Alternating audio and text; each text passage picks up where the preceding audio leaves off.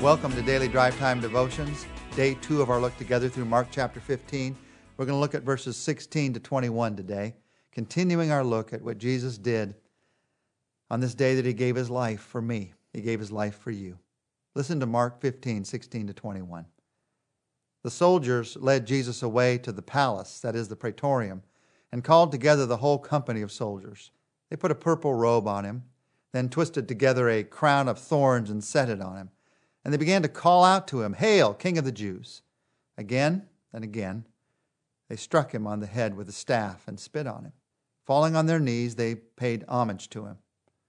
And when they had mocked him, they took off the purple robe and put his own clothes on him. And then they led him away to crucify him. A certain man from Cyrene, Simon, the father of Alexander and Rufus, was passing by on his way in from the country, and they forced him to carry the cross. Here is this day in the life of Jesus and those who surrounded this day.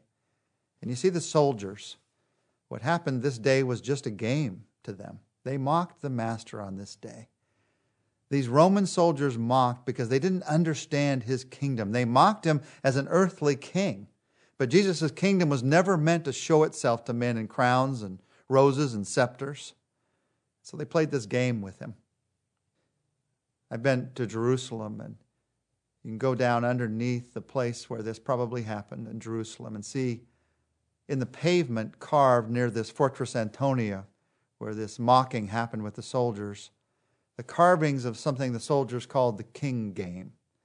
It was a game that they would play with prisoners sometimes, talking about what it meant for them to be king, even though they were on their way to their death. They actually used prisoners like pieces in a game, moved them from here to here, mere tokens, mere nothings. And they treated Jesus that way that day. They went even further with him because he was said to be the King of Kings. So it was perfect for them. They played the king game. This man was said to be a king. What great sport. What a great day. So they were laughing. They put the purple robe on him and they laughed. They twisted together a crown of thorns and they saw the pain and the blood that came as they forced it on Jesus' head.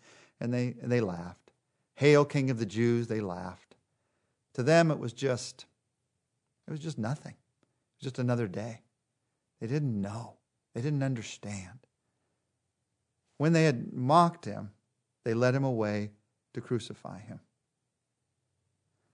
In the soldiers' actions, you and I can look at them and blame them and think, "I would never have done such a thing."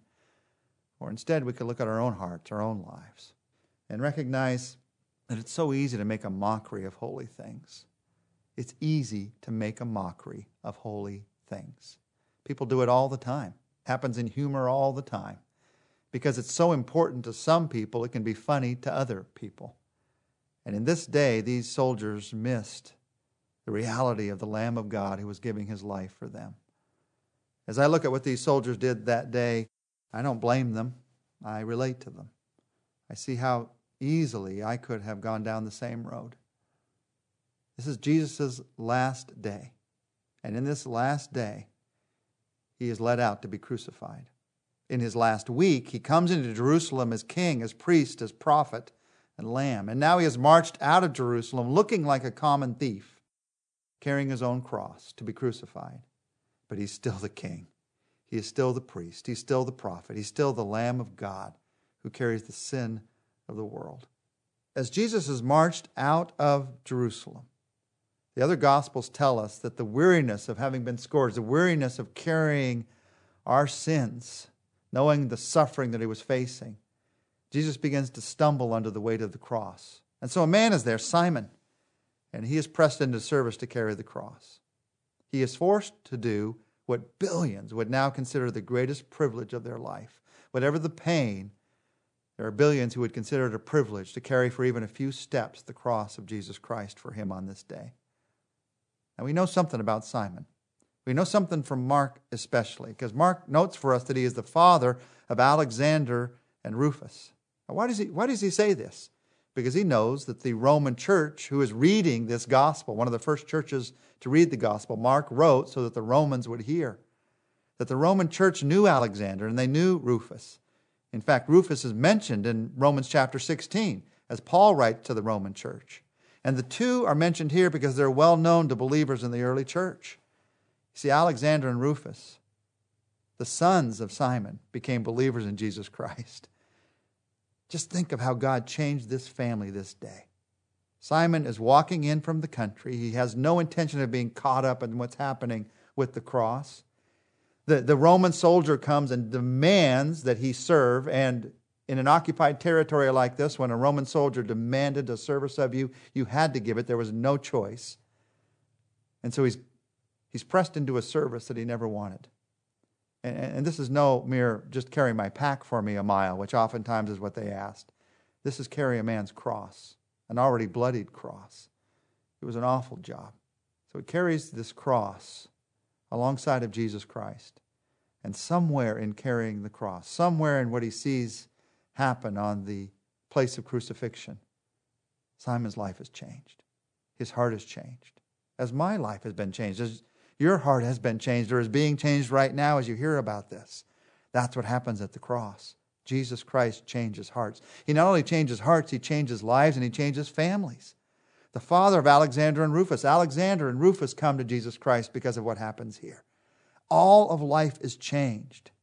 It was no accident what happened this day. The Roman soldier maybe thought it was, but it was no accident. God knew exactly what he was doing. He knew exactly when Simon would be coming by. And even as Jesus is carrying the cross, he's being a witness to this family. And so what happens? 22 to 24. They brought Jesus to the place called Golgotha, which means the place of the skull. Then they offered him wine mixed with myrrh, but he did not take it. And they crucified him. They crucified the Christ. Now this is a brief word here. They crucified him. That's all that's said. But it was a horrible death. Anyone reading this in that day would have known. This is one of the cruelest forms of execution ever devised by man. The cross was designed to be an execution by public humiliation. The public humiliation of a long, slow death. The nails that were driven through a person's hands and a person's feet were not what killed someone. The nails simply kept someone on the cross. People died of starvation. They died of thirst. They died of the elements. They died of suffocation. That's how a person died on the cross. And they died as the crowds walked by. The crosses were always put in a very public place, in the entrance places to the cities, so that the crowds could walk by and see this humiliation of the person who committed this crime. But for Jesus Christ, the cross was no humiliation. For Jesus Christ, the cross was a public display of his humility. It was a public display of his love. For Jesus Christ, the cross was not a place where his life was taken from him. The cross was a place where his life was given for us. At any moment, he could have said no. He could have said no in the Garden of Gethsemane. He could have said no when he was standing before Pilate. He could have given an excuse to get away from the cross. One of the other Gospels tells us that even on the cross, he could have called 10,000 angels to come and minister to him and maybe even rescue him. But he did not. God in human flesh chose moment by moment to go to the cross. He chose to do it for me. He chose to do it for you. That's the love of God. Now, as you and I think about the cross, they crucified him. As you think about the love of God, my prayer is that that love will come into my life, into your life today. Let's ask Jesus for that right now. Jesus, so many of us are like Simon. We run into you on a street, and we encounter you in ways that we're not sure what you want to do in our lives. We're confused at first. But Jesus, when we see the cross, when we see the love that you have for us, when we see God in human flesh giving himself for us, a lot of other things might be confusing in our lives, but that becomes clear. And Lord, I pray that we would live this week, that I would live this week with that clarity. There's going to be doubts in my life. There's going to be temptations in my life. There's going to be problems in my life. But there's no doubt, there's no temptation, there's no problem that is greater than your love. Because those things will not last. The doubts will go away. The temptations will not last. Even the problems when we go to heaven to be with you will be gone. But your love for us, that lasts forever. What we see here on the cross, it is the most lasting truth about us. You love us. There is no truth about us that lasts longer than that truth. You love us. Thank you for your love, Jesus. Thank you for your love. In your name, amen. Well, join us tomorrow. We're going to be looking at those who watched Jesus as he gave his life for us.